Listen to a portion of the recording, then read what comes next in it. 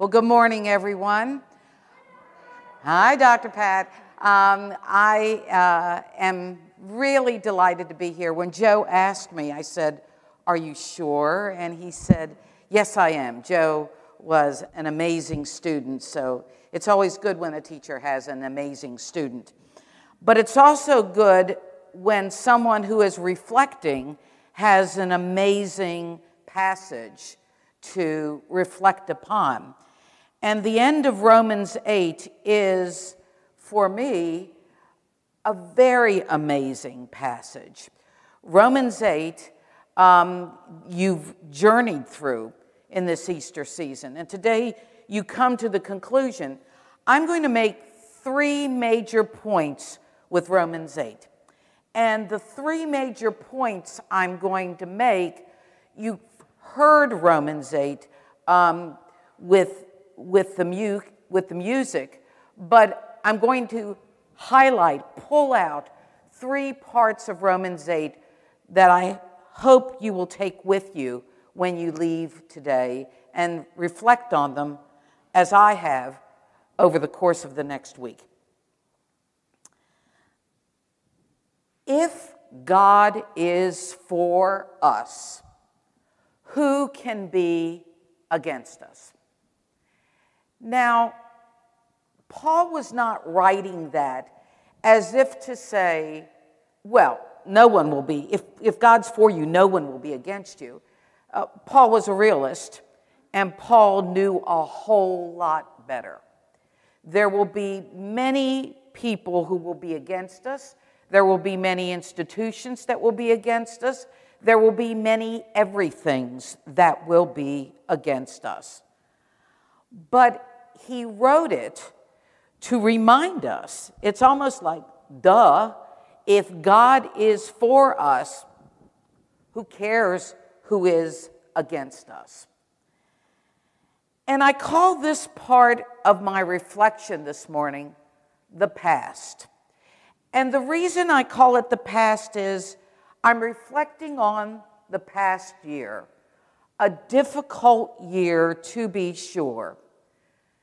In that past year, we have encountered a worldwide pandemic that I would say, at least occasionally, had many people saying, "Where is God?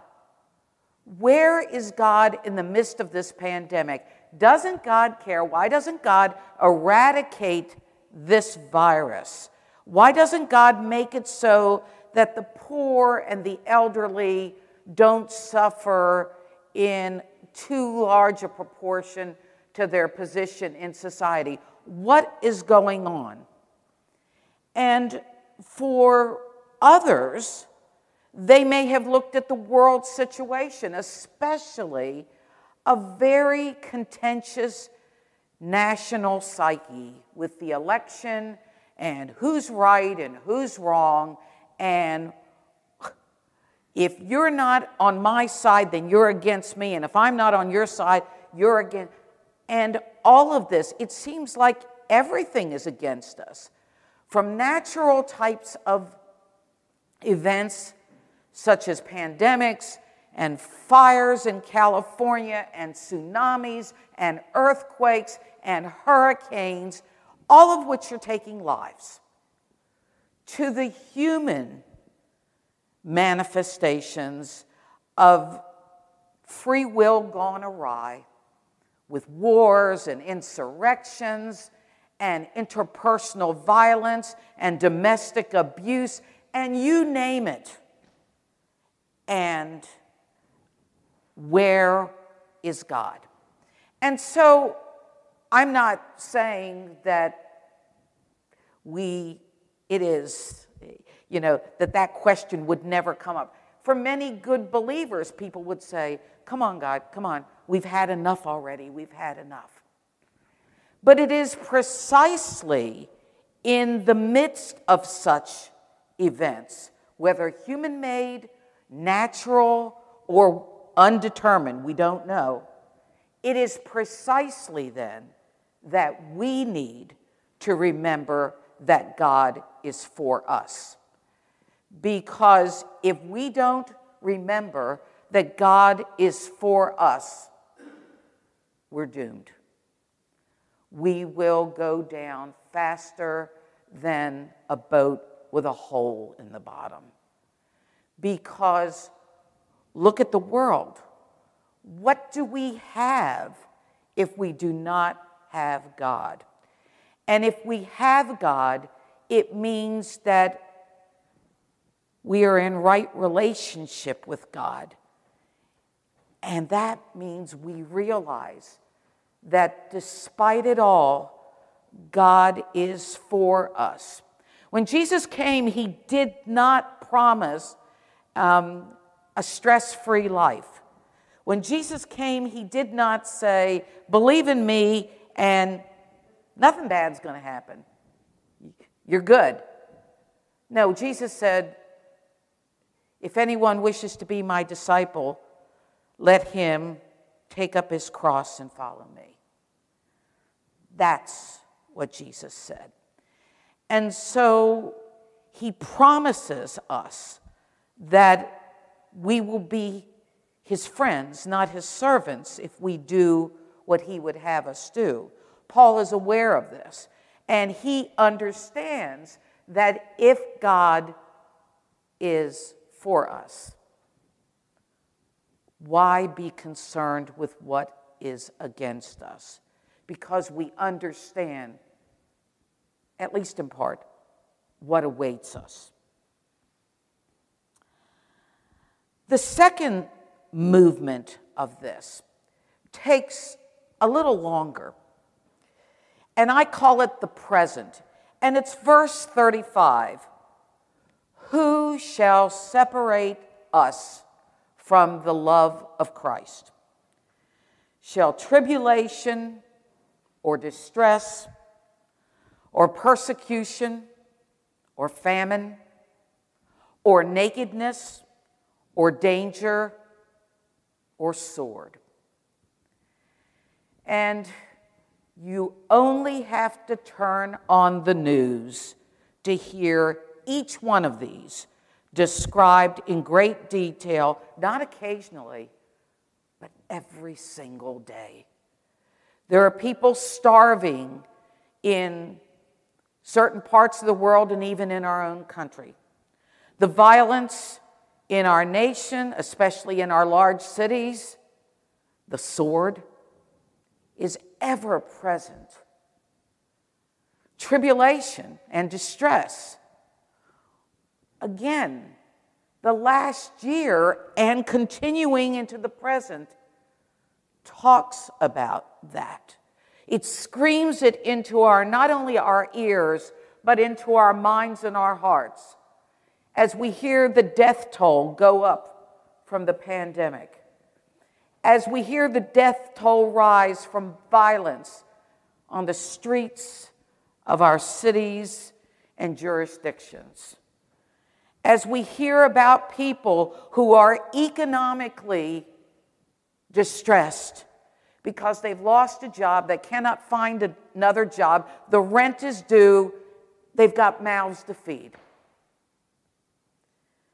There are people who are in constant danger, whether from strangers who want to rob them or hurt them, or from family members with mental disorders who often know not what they do, but their loved ones are in danger nonetheless. And their loved ones being in danger makes the world a scary place. And let's face it, even for those of us who are firm believers, the world can be a very scary place. If you have young children, or you're related to young children, you shake your head and wonder what kind of world these children are going to inherit. If you look at the economics of what the pandemic has done to us, you wonder what is the future going to hold for families who are struggling to pay off bills, educational bills, are striving to pay the rent, are striving to just make ends meet? And then there is the world situation. This is just thinking locally. As members of the body of Christ, we are called to think far more than locally, because the world belongs to God too. God is sovereign over the whole world, and everyone in the world belongs to God. Look at the condition of the world. There are wars in so many different places. There is violence towards the most innocent, the young, the poor, kidnappings, bombs, things that a few years ago were kind of way out there, and now they move ever closer to us. In an era that we are in, there is such a thing as cyber crimes. And perhaps you heard that there was a crime against the pipeline that supplies the East Coast with its fuel. And the pipeline has been shut down. How many will that hurt? It's an international type of thing. And so when we think about this, we think, well, Paul had no idea what we're going through. Paul didn't have a clue of what tribulation really was. But I assure you, the tribulation that Paul understood was every bit as scary as the tribulation that we face. Paul lived in a land that was occupied by a foreign power that would kill and crucify people, not just Jesus, but the capital punishment of the day was crucifixion, for being negative towards the occupiers. And I don't mean negative as in marching. Even saying something could get you crucified. Distress. The average lifespan at that time was in the high 30s, maybe, or low 40s.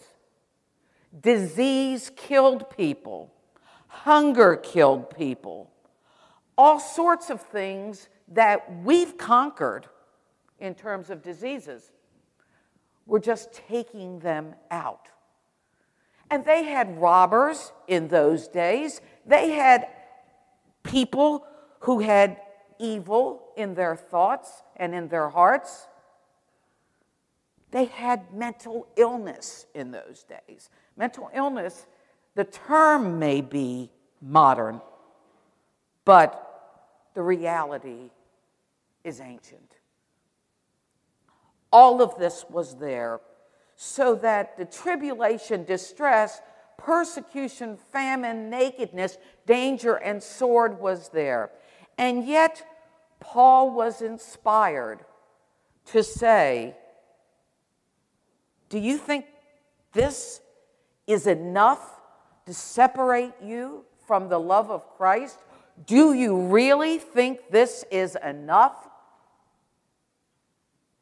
No. No. This seems scary. He doesn't say that, but I'm sure he would agree. This seems scary in the short run.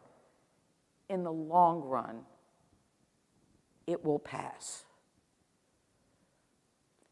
In the short run, however, you have to keep your eyes focused on God, on Christ. You have to keep reminding yourself that none of these things will separate you from the love of God and the love of Christ. Nothing. But I pause here because, in truth, it is difficult to keep that in the forefront of our mind. Not too long ago, the COVID pandemic, even though I'm a physician, I didn't know anybody who had died of COVID. And then a medical colleague at Mercy Hospital died. And it hit me really hard. And then one of my own relatives died. Someone who's younger than I am died. On this Mother's Day, her family will not have their mother. They will be grieving the loss of her about a month ago. And so there are days that we quake. There are days that it's not easy to say, if God is for us, who is against us? Who cares? It isn't going to matter. In the here and now, we are humans. We have flesh. We are not angels, and this is not heaven. It strikes us as massive. And we often go to bed and toss and turn at night and say, how much longer? How much longer is this going to go on? Gee, I just wish life could go back to the way it was. Life does not go back to the way it was. Because the world is in a different place. And it was in a different place when Paul wrote his words. And when Paul wrote his words, several hundred years later, there was the fall of the Roman Empire. The mighty Roman Empire fell. And the people in Paul's time would have thought that was incomprehensible. The occupying force falling? No way. To be replaced by the so-called barbarians, which was in many ways even worse. So the present is what we have. And there's no sense sugarcoating it. To say that these terrible things do not separate us from the love of Christ is not sugarcoating. It's reality to say these things exist. Sugarcoating is saying, oh, they're not so bad. It is bad. It is bad to watch people die. It is bad to watch people sob because they're grieving. It is bad to watch people wonder where their next meal is coming from, or whether anyone will ever love them again, because they're scared and they don't know. But if God is for us, who can be against us? And so the third movement of what I want to reflect upon this morning is the last two lines of what you heard. For I'm sure that neither death nor life, nor angels nor rulers, nor things present, nor things to come, nor powers, nor height, nor depth, nor anything else in creation will be able to separate us from the love of God in Christ Jesus our Lord. The future. We know the trials and tribulations we have today. We don't know what we will have in the future. But Paul is telling the Romans, and because this is inspired word telling us today, it doesn't really matter what comes. It will be scary, but it won't separate you from the love of Christ. The love of Christ is so strong that it conquers all. God is love. 1 John chapter 4 tells us that. God is love. And although in our human minds we would like to see that love manifested by taking all these trials and tribulations away. If you really love us, Lord, kill off those viruses and take those enemies, and as Psalm 139 say, kind of get rid of those enemies for us, and then it's all going to be really good. But that's not the way it generally works. And we have to stay steadfast in what we believe, in what we know here, in what we know here, not just what we know up here. Because in the end, love conquers all. I don't mean to jump to another of Paul's letters, but in 1 Corinthians 12 and 13, especially 13, love never fails. It's the same guy who wrote both of these letters. He understands love, and love never fails. So what do we do? What can we do when the days are long, when the days are sad, the days are hard? As Joe mentioned this morning, you heard from Jason last week that God knows us, loves us in our fears, loves us in our doubts, loves us in our questions, loves us always. And we need to keep that in the forefront. There's no little formula I'm going to give you this morning. There's no little, if you do this, your mental health will stay great. There's no one size fits all, except to allow yourself to believe that you are loved beyond all understanding. To allow yourself to believe that love brought you into being. To allow yourself to be embraced by that love, even in and especially when you're most frightened, you're most angry, you're most questioning, you're most doubting, you're most negative. Because this is the truth. It's easy to love people when everything is going well. All of us have had the experience that when the people who mean the most to us are telling us we're great or we're laughing together, it's not hard to love people.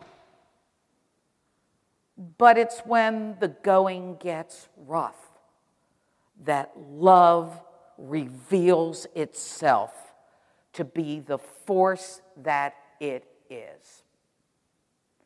And God's love, as an infinite love, has no power, no problem, no problem showing its power. No problem showing its power to those of us who avail ourselves of it. And simply stated, that means to just come before God and say, here I am. I'm scared, I'm angry, I'm wondering where you are. Love me. Love me as you always do, and help me to love you in return. And help me to love what you love and not to push it to the side. Not to trivialize it, not to pretend it's unimportant. Help me to see with your eyes, to hear with your ears. Let my heart beat in sync with your heart. Then we will be known as children of the Most High, children of the God who loves us. I said to Joe this morning when he was telling me what was going to happen here, that Psalm 139 was one of my favorites. And actually, I'm switching a tad in finishing. I'm getting close to finishing, music team. I promised them I would say, but I'm not finished yet. But there's several lines of 139, even though Joe read it beautifully. After my reflection, I'd like you, in light of what I said about love, to think about several of these lines of Psalm 139. You know when I sit down and when I rise up, you discern my thoughts from afar. That means he knows when we are scared. He knows when we are angry. He knows when we are questioning. We don't have to put on Sunday clothes and Sunday thoughts to be with our God. You search out my path and my lying down and are acquainted with all my ways. He knows our bad habits. He knows the stuff that we wish no one else would know about. He knows the stuff that we do in private that we don't want anyone to know about. And he loves us anyway. Even before a word is on my tongue, behold, O Lord, you know it altogether. Even before we say it, God knows it and loves us anyway. Where shall I go from your spirit? Where shall I flee from your presence? Nowhere. Nowhere. God is the air around us. We inhale God and we exhale God. God is everywhere. Not just in a church, not just in nature, but everywhere we are. If I say, surely the darkness shall cover me, and the light about me be night, even the darkness is not dark to you. God sees us as if we are shining like the sun, even when we're in our darkest moments. The night is bright as the day, for darkness is as light with you. In closing, I want to say, believe in the power of that love. Let yourself be embraced and, in turn, embrace. God is real, just as all these terrible things happening around us are real. But God's reality can overcome all, for in the end, God is love, and love never fails.